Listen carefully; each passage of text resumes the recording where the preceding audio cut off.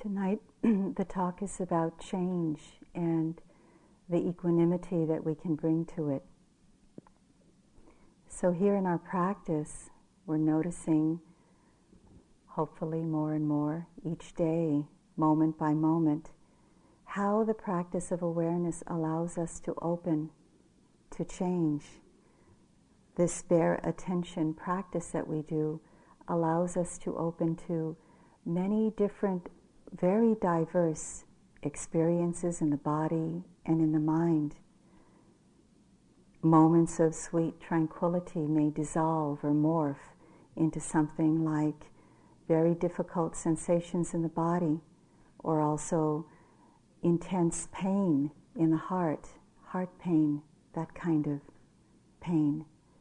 Fear, unbearable fear, anger, sadness, grief. And then maybe again back into some kind of serenity and calm. And before we know it, we're back in dukkha land, in a very hard place again.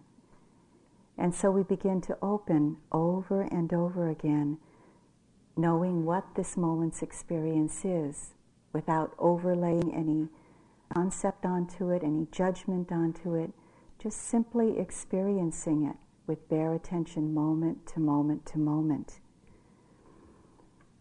Our ability to do this has far-reaching implications. There is this recognition, there is this deep acceptance. This is the way it is. This river of life that flows through us. This river of life brings fear, it brings anger, it brings compassion, sometimes a sense of okayness, then maybe blame. Maybe the blame because we can't hold it all alone. Then sadness again. There are these 8 vicissitudes of life: gain and loss, praise and blame, fame and disrepute, joy and sorrow. And we begin to see these ups and downs of life, this roller coaster of life. We see this in our hearts. And through the opening to it, we develop this place of bigness, this place of spaciousness more and more, this place of caring, compassionate attention. And we see these ups and downs of life. We come to see this is not, of course, just happening to me. This is how it is in the world. And as we go through this moment by moment, day by day, in an ever-deepening way through our practice, through the years, we begin to trust our ability. We begin to trust our ability to open, to experience the changing up and down roller coaster nature of life. It's hard in the beginning, of course. It's hard. It can be challenging at different times in practice, even when we've had a lot of practice behind us. When challenging conditions come, no matter how much practice we've had behind us, it's still hard. I can say this from my own experience. When we're not caught in reactivity to what's happening within us, when we're not feeling a moment of anger and then reacting to that anger, when we're not feeling a moment of sadness and then reacting to that sadness, it's like adding another layer to it. When we can just see it with bare attention, it's easier to just see it come, see it go. It's easier to let go. We see that everything is letting go of itself. It's not a willful act. We're able to let go into the next moment, to be fluid in our practice. Through that direct experience, opening to how things are, moment to moment, we begin to see the truth of this incredible changing nature of everything on a microscopic level. Not just that the seasons change, or in the morning it's cold, or the afternoon it's hot, and then it gets cool again, but that moment to moment everything changes. it opens us to a kind of wisdom that we can't open to in a conceptual way, in a theoretical way, in an intellectual way. Because we can open to the incredible micro-changing nature of everything, because of that, we are able to open to the truth of the vulnerability of life.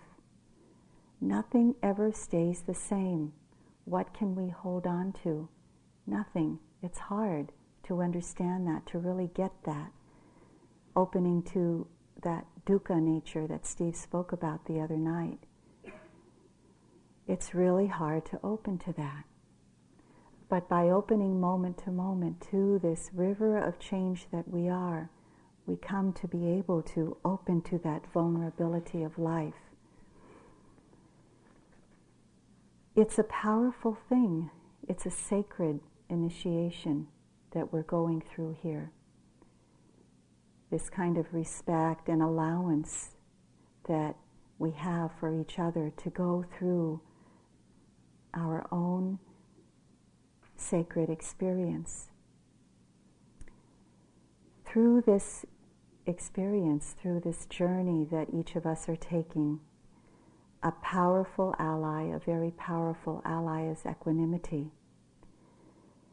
Equanimity allows us to experience, to open to the vulnerability of life, to open to the changing nature, which is this vulnerability of life, in a very truthful way, without closing down, because it's too much or too hard, without striking out, but simply to be with it in a very steady way, to be able to observe with bare attention. I have, as many of you know, I have children, 4 children, and I have some grandchildren too. And through my motherhood and grandmotherhood with them, there have been many times when they've acted out and been really emotionally distressed and difficult to deal with. But the steady attention with them, that ability to say, to stay right next to it and say, it's okay, you can go through this. I'm with you. I'm with you. And that's kind of like how bare attention with equanimity is. This ability to contain it, to hold it, and to say, it's okay. To be steady with what's going on, not reactive. There were many times when my children were in great difficulty or emotionally just out of hand, when I wanted to say, I want my mom too, you know. Get me out of here. But I just couldn't do that. When equanimity is present with that vulnerability, there's a seed of tremendous strength contained within that vulnerability. That seed of strength allows us, for example, in our metta practice, to be able to say, yes, I care about you. I wish you well, safety, good health. I wish you happiness and peace. And because I know of the vulnerability of life, I know things may change and you won't always have safety. You won't always have good health. You won't always have happiness. You won't always have peace. But I still wish that for you. This is the feeling sense of equanimity, is to be able to open to that vulnerability of life, to the changing nature of life, which includes all of the ups and downs of life, and say, I care about you so much, I'll do everything I can, and I know that it'll change. And sometimes it'll be up, and sometimes it'll be down, but there's this steadiness and this bigness of heart and mind that can remain beside you. I've had an opportunity to realize this just recently, in just the recent days and the recent week.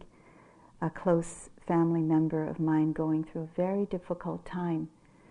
And I would say on a scale of 1 to 10 that it's a 10. It's a very difficult time for this person, a great deal of inner turmoil, a great deal of sadness, a great deal of fear, incredible fear. And the other day, I can't remember if it was last night late or this morning, she said something, paraphrasing, that she felt very caught in a dark place, like she was sinking. And she said something like, "Don't come here with me.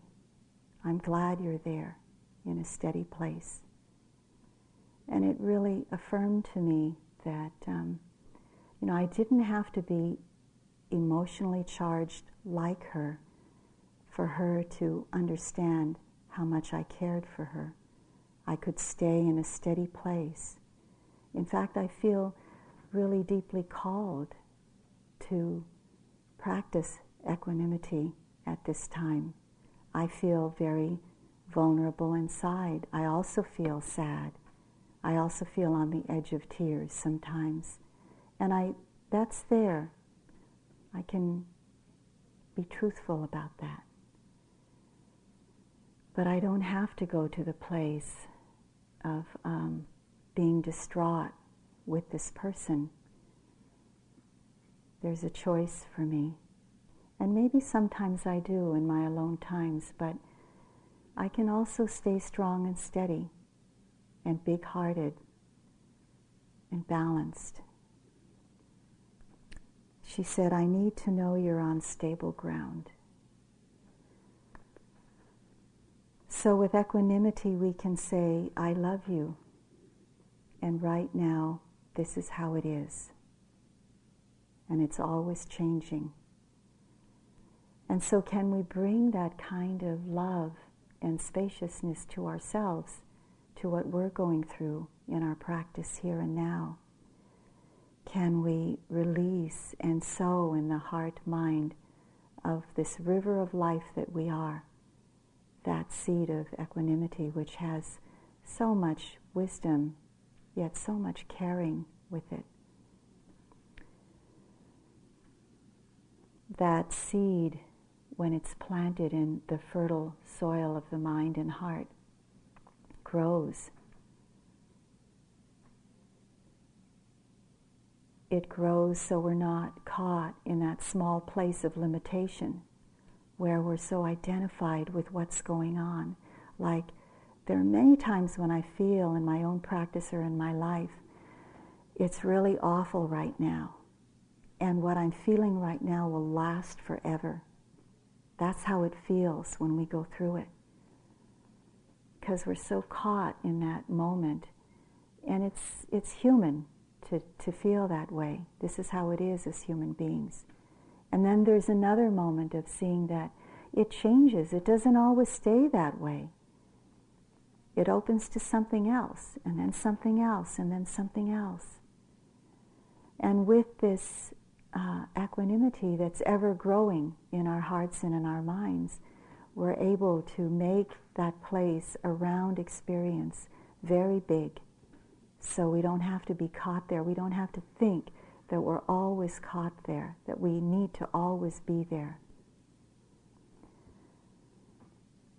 We begin to yield, to surrender to something bigger, to something deeper, to something more universal, to something greater than what's happening just in this moment. I found this other poem that didn't have an author.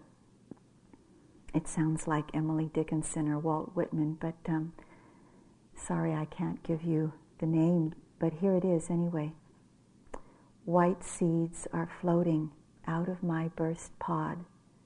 What power had I before I learned to yield? Shatter me, great wind, I shall possess the field. Something much greater than that little place that we tend to live in, where we think it's always going to be this little place of fear. It's always going to be this little place of grief. it's always going to be this little place of blame because we can't hold it ourselves. It changes all the time. We can live in a more open place when we see that, when we realize that deeply. Sometimes opening to that truth of vulnerability is so painful, but it's a message. That pain is a sign. It's not just a sign, it's loud sometimes. It's like a siren. It's asking us to let go. It's asking us to shed the old armor, the ways that have kept us so constricted in this place of something happens and habitual reaction to it is the only place we can live in. It's asking us to let go of that. The habits that keep life revolving around the pain, revolving around not seeing the truth of life more deeply. Sometimes it has to get so loud in order for us to hear it, in order for us to consciously cultivate those wholesome, supportive of wisdom qualities of heart and mind, those strengths like loving kindness, like equanimity, like this bare attention, like compassion. Those qualities that allow us to live with more ease with the conditions of our life. And here in this silent retreat, we're mostly allowing that to come to ourselves. Because when we can really allow it for ourselves and offer it to ourselves, then we can truly offer it to each other. We can offer it from a more genuine place. So this is equanimity, the quality of mind that allows us to move more deeply into life, to live with all the conditions of our life, not just the ones that we prefer or the ones that are comfortable. Most of us come to a spiritual path in order to open to life.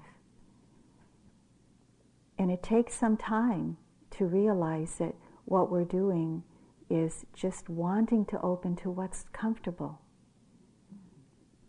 But when we want to open, when we have this true wish to open, there has to come with it some kind of willingness to open to everything, not just this, but to open to this, to open our hearts fully and embrace everything that's going on within our mind-body continuum. Opening to life is being human. It's living wisely with everything that we are as human beings. I find that when I'm not able to accept what's happening in another, it's mostly because I'm not able to accept that it's happening in myself. So I have this tendency to put it out there, maybe because I can see it more clearly. But really, when I take more time with it, I realize it's happening in here. And I'm having a hard time opening to it. And just recognizing that. So can we allow our hearts and minds to open to all, yet to remain gentle, not closed down, not living from a place of closing down when it's hard or striking out when it's hard. The other evening you heard me speak about equanimity as one of the 7 factors of purification or awakening or enlightenment. So it's one of those qualities of mind that we develop along the way as we do our practice of bare attention. It comes quite organically, but sometimes we need to call it forth. Sometimes we need to recognize this is what my practice needs right now. And so we have the practice of equanimity that Sharon spoke about in the 4 Brahma Viharas, or the 4 protective emotions, when we may need to call this divine emotion forth. So sometimes in my own practice, when I realize that I'm in need of something more spacious, something more balanced, I may say, may I be in this moment with more equanimity.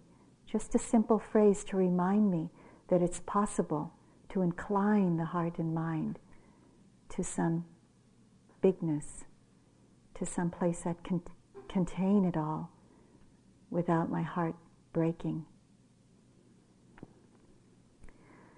One of the teachers I studied with, Kamala, she talked about this roller coaster of life a lot. And she mentioned once to me that if we had only mindfulness and just these 4 divine emotions of loving kindness, compassion, sympathetic joy, and equanimity, this is all we would need to live our lives in a wise way. So very often I try to see, what can I bring to this moment in addition to bare attention, to mindfulness? And it may be one of those 4 divine emotions, and oftentimes, more often than anything else, it's a need to bring more balance of mind to the moment. So equanimity is said to be that wide, spacious balance. It's not this precarious balance of being like on a razor's edge, and if you go just this way you'll fall off, or that way you'll fall off. But it's this wide, spacious balance. It's like we have a steady stance, so we're not so quickly pushed over by life, by the winds of change.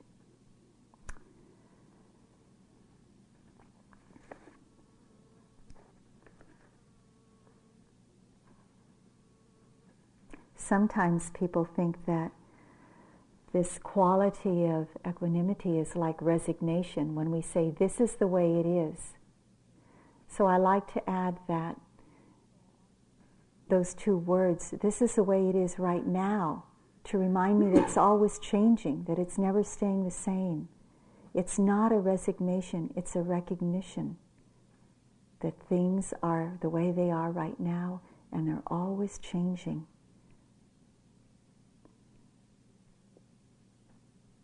It's allowing oneself. It allows me to open to what's honestly happening, not pushing it away, but to connect with it, with a true care. Metta is not absent from this place of balance, from this place of bigness of heart. There's a very deep caring there with it. When I visited one of my teachers, Munindraji, a couple of years ago in India,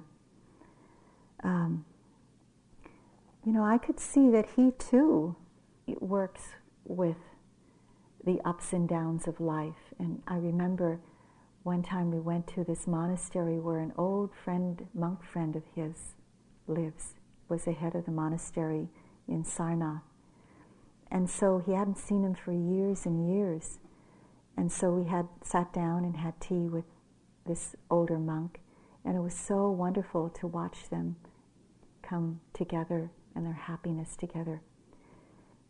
And when we left the monastery, the old monk walked Munindra not just to the door, Munindra and myself and some friends to the door, but down the street. So we went out of the monastery and they were holding hands. It was so sweet to watch these 2 older men, one is a monk and one in Munindra in his white robes, just holding hands and exchanging their love for each other, just in their simple words, not saying it outright.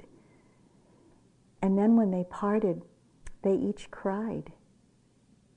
And Munindra was very quiet after they parted for a while. Munindra had tears and the old monk had tears. And so later, down the street, I asked Munindra, "How are you?" how's it going? In other words, what's going on with you? And he said, parting is dukkha. Parting is suffering, and so there are tears. And he said that just so flat out humanly. It wasn't like, no, I'm not going to have any tears because I'm full of equanimity. It was like the tears came, and he was open to that. And he was just so fully human about it. But the tears flowed, not, indulging in it in that kind of way, but just allowing that and feeling that. It was really sweet. I felt his metta, his compassion, his equanimity, all in those moments. It wasn't devoid of any of that. It was full of care. So the actual subjective experience of this place, this big, big container of equanimity, is a still, balanced spaciousness that allows and contains for everything. It's not reactivity. Reactivity is the far enemy of equanimity. But it's a fullness of being with the moment. And it's action with compassion if that's necessary, with wisdom if that's necessary. It allows that to happen. We don't become like a doormat to life. We act when we need to. Last year I had to do something in Italy. I had an engagement, some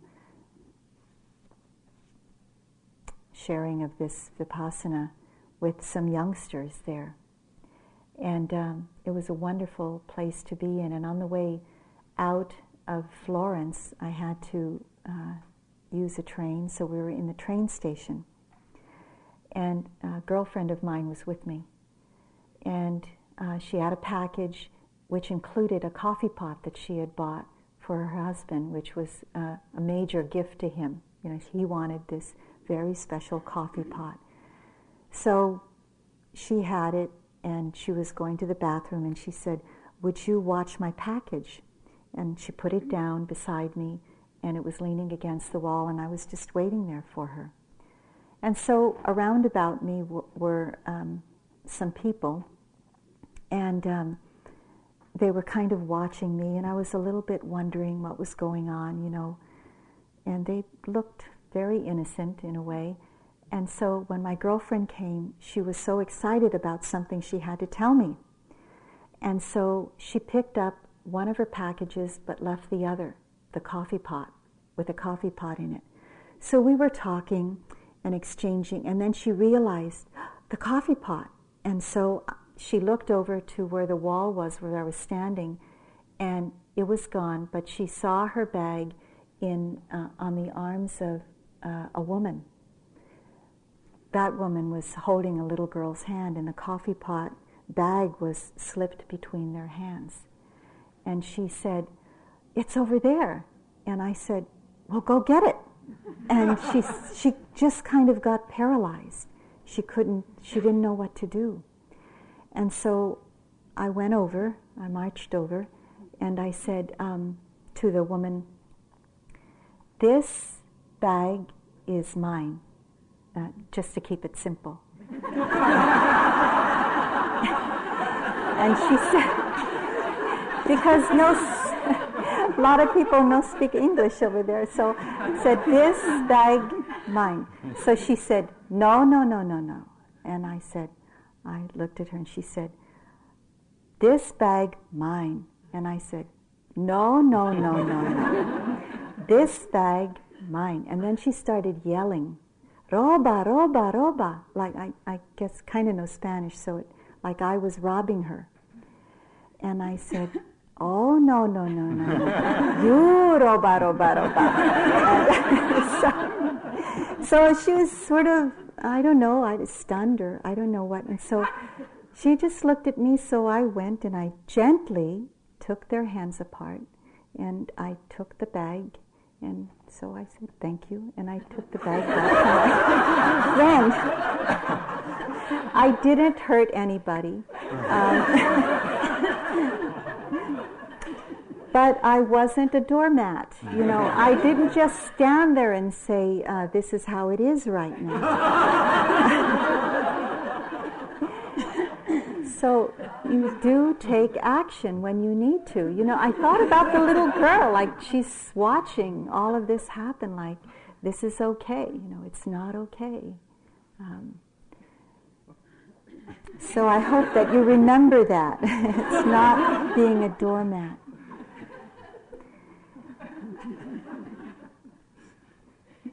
This practice allows us to stay open, to stay calm, to stay steady, to stay balanced, to know what's going on within us, and to act when we need to. And sometimes, a lot of times, it's to refrain from acting out. Because so much of the time, we act out our anger, we act out our blame, we act out whatever is going on there because we can't see what's going on. There's not enough balance. There's a need maybe for more compassion with that equanimity.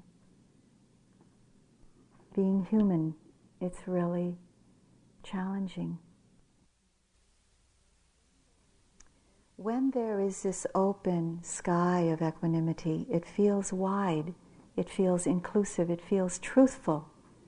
It's not pushing anything away. It's not saying, I can't be sad, or I can't be angry.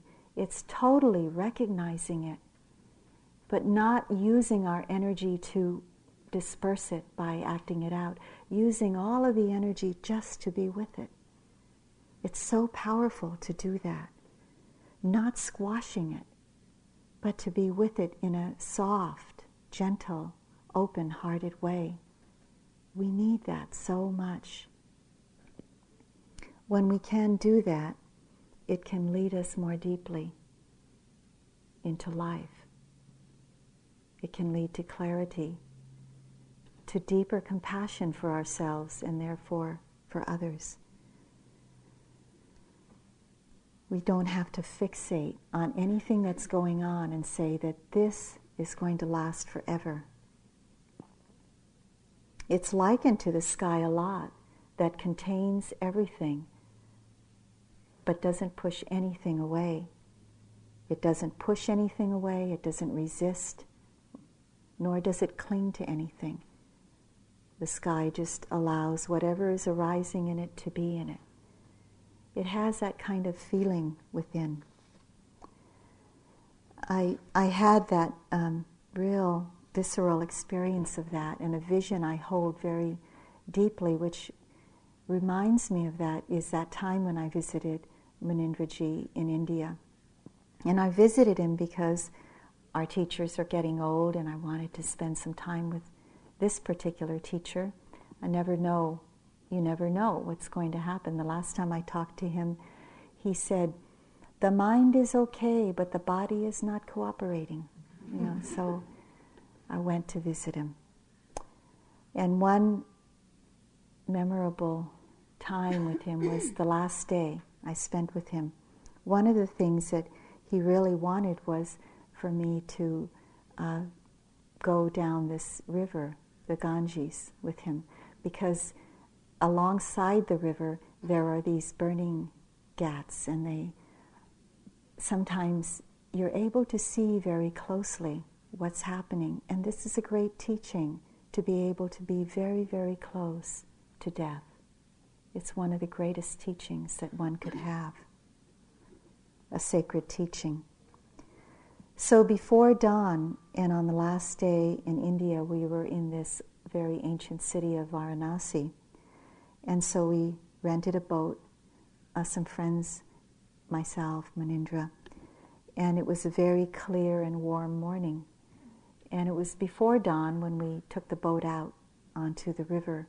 And this place where we boarded the boat, it's like you can't see on the other shore any land. On the far shore is just the horizon, water, and then the horizon. And so we went out on the boat, and as we were going down the river, on the left side, on the far horizon, was this incredible beauty of the sun rising over the water, this kind of golden globe, shining ball in the sky that lit everything up before it actually peaked over the horizon, and just very slowly coming up. And on the other side, there were these burning ghats on the side of the river, and we were quite close to that. And so you could see the grieving of the people and the hardship that people were having because of this part of life, which is death. And beside me, I felt so grateful to have, maybe for the last time in person, one of my dear teachers and some of my dear friends. There was a happiness of that, yet the sadness that I could open to on the one side of seeing the people with their family and loved ones, and the beauty of the great sun rising over the river. And on the other side, you would see the despair that's so apparent in India, the rawness of India, which is in its own way quite beautiful.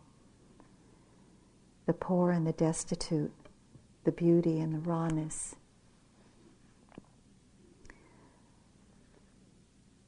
And I wondered, can my heart hold it all? Can it open to everything? Not just choose, I just want to be here with the sun, or not drowned in seeing the poor and the homeless. Can my heart open to it all and contain it all? That was my practice during that time. And I didn't feel like I was successful every moment. I could feel the heart tugging over here, wanting to be where it was beautiful, just being next to Munindraji, and tugging over there and drowning in the sorrow, and sometimes feeling the bigness of it all and being contained in it all. It's said that equanimity rests the mind before it falls into extremes. So it goes here on one side and it goes there on one side, but somehow it comes back to rest even for a few moments. And then it may go to one side and another, and then it comes back to rest in a kind of balance for another few moments. And it's really important to recognize that in our practice, when there is that balance, when there is that spaciousness, because oftentimes we get fixated on what's not right in our practice, either in here or out there.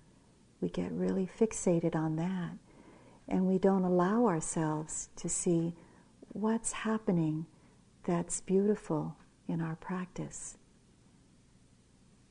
The moments that we can open to it all and be okay. It's quite a deep balance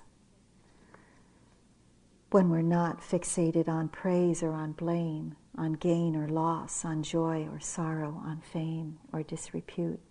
When we can say, yeah, this is how it is right now. Talking about praise and blame, when I was in Burma, there was this happened all within a morning.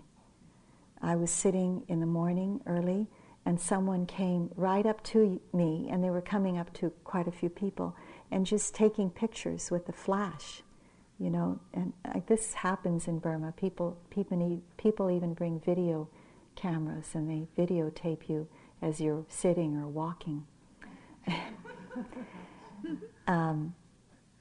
And it's just how it is. So someone took a picture of me, and then later on I was walking to interview, and I said, people take pictures when they come here. I was kind of questioning someone that, one of the nuns, and she said, oh yes, and she was kind of kidding, kind of serious, and she said, probably it's because you look so peaceful that they took a picture of you. You were not moving.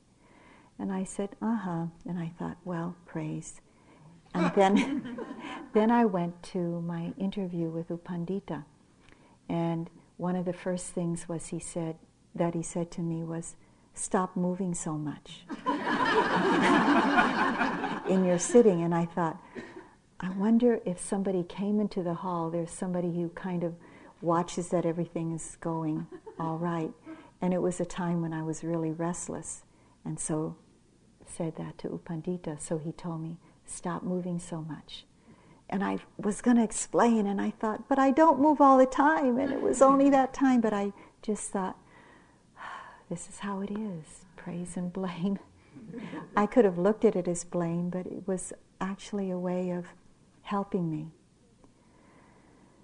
So this is how it goes. There are these ups and downs of life. Can we be with that without getting lost anywhere, without getting locked in anywhere?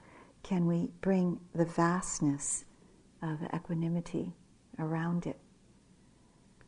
It's said that the far enemy of equanimity is reactivity. Sometimes it's called partiality, because either if something happens that is pleasant, we react with attachment. If something happens that is unpleasant, we react with aversion. And so there's this kind of habitual tendency to just fall into that old mode. And one of the things we can do with the practice of equanimity is bring it to these places of reactivity and to notice that this is happening. There is aversion, there is resistance, there is impatience, there is judgment, there is criticism, or there is joy, there is bliss, there are pleasant feelings in the body that we tend to want to stay with, hold on to.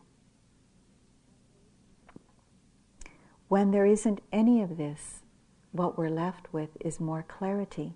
When there isn't this filter of reactivity that we see life through, then we can be more clear with what's going on. We can be more truthful. We can rest the mind before it falls into extremes. This is from Ajahn Sumedho. The mind is like space. There is room in it for everything or nothing. We always have a perspective once we know the space of the mind. Armies can come and go and leave. Butterflies, rain clouds, or nothing at all. All things can come and go through without us being caught in reaction or resistance. This is our practice of letting go. We're able to let go when we can have this spacious, still balance of equanimity.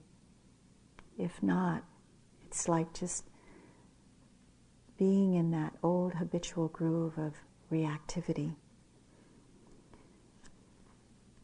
The near enemy is passivity. It's when we just don't do anything at all. We get frozen, or we get kind of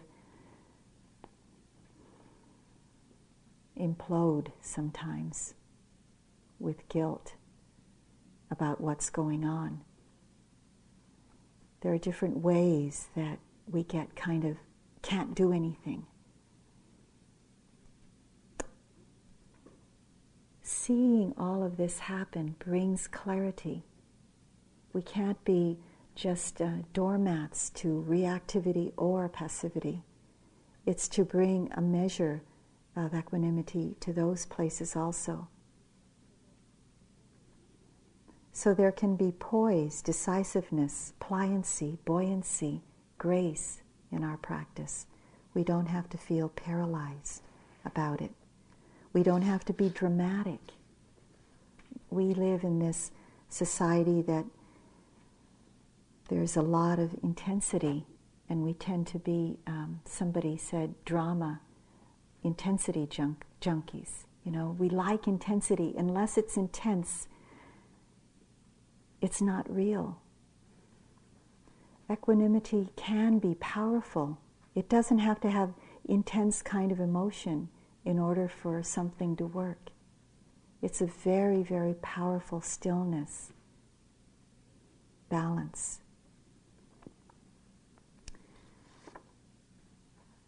We feel very steady in that balance, Emily Dickinson says in one of her poems, "Futile the winds to a heart in port."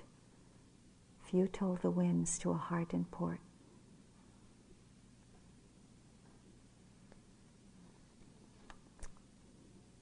So in our practice, it allows our understanding to deepen.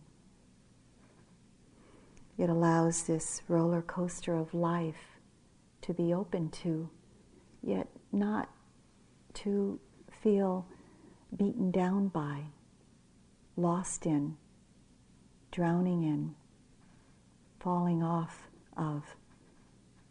Just very, very steady. There's a story about the roller coaster that when I remember this, and this is a story about my third daughter. She's in her 30s now, but when she was a little girl, she has an older brother and an older sister. And when she was quite young, 3 or 4, and her brother and sister were 7 or 8 or 8 or 9, something like that, we were at a place where they had a roller coaster. And the brother and sister wanted to go on that roller coaster. I didn't. I would have let them go, but she wanted to go too, my little girl, Tracy. And so she said, "Could we please go? I really want to go." And she wanted to be brave, just like her brother and sister. So I was frankly not so happy to do this, but I went with her anyway. So the brother and sister sat in front, and they were always kind of competing with each other on who could be the best of this, who could be the strongest, and who could be the smartest or the fastest or the bravest or whatever. So they were sitting in the front, and Tracy and I were sitting in back of them. And so we started going up on this roller coaster.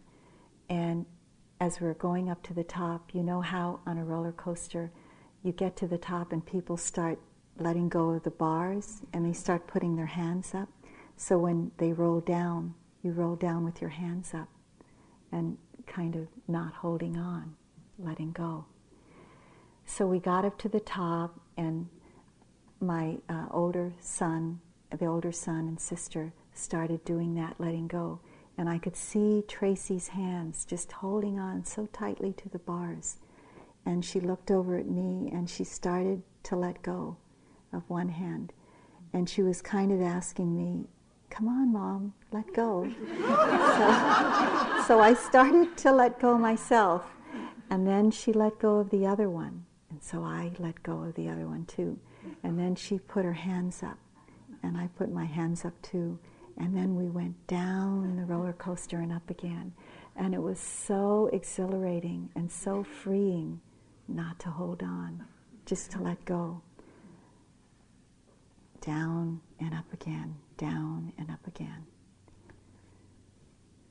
And that's a kind of sense we can have, that sense of steadiness and strength and trust on this roller coaster of life.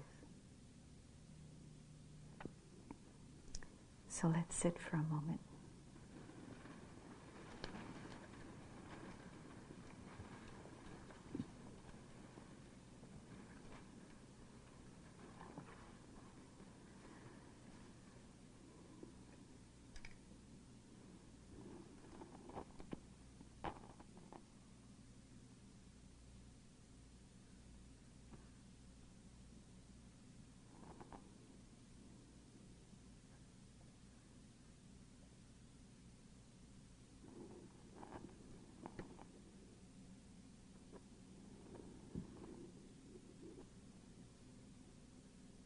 Thank you for listening.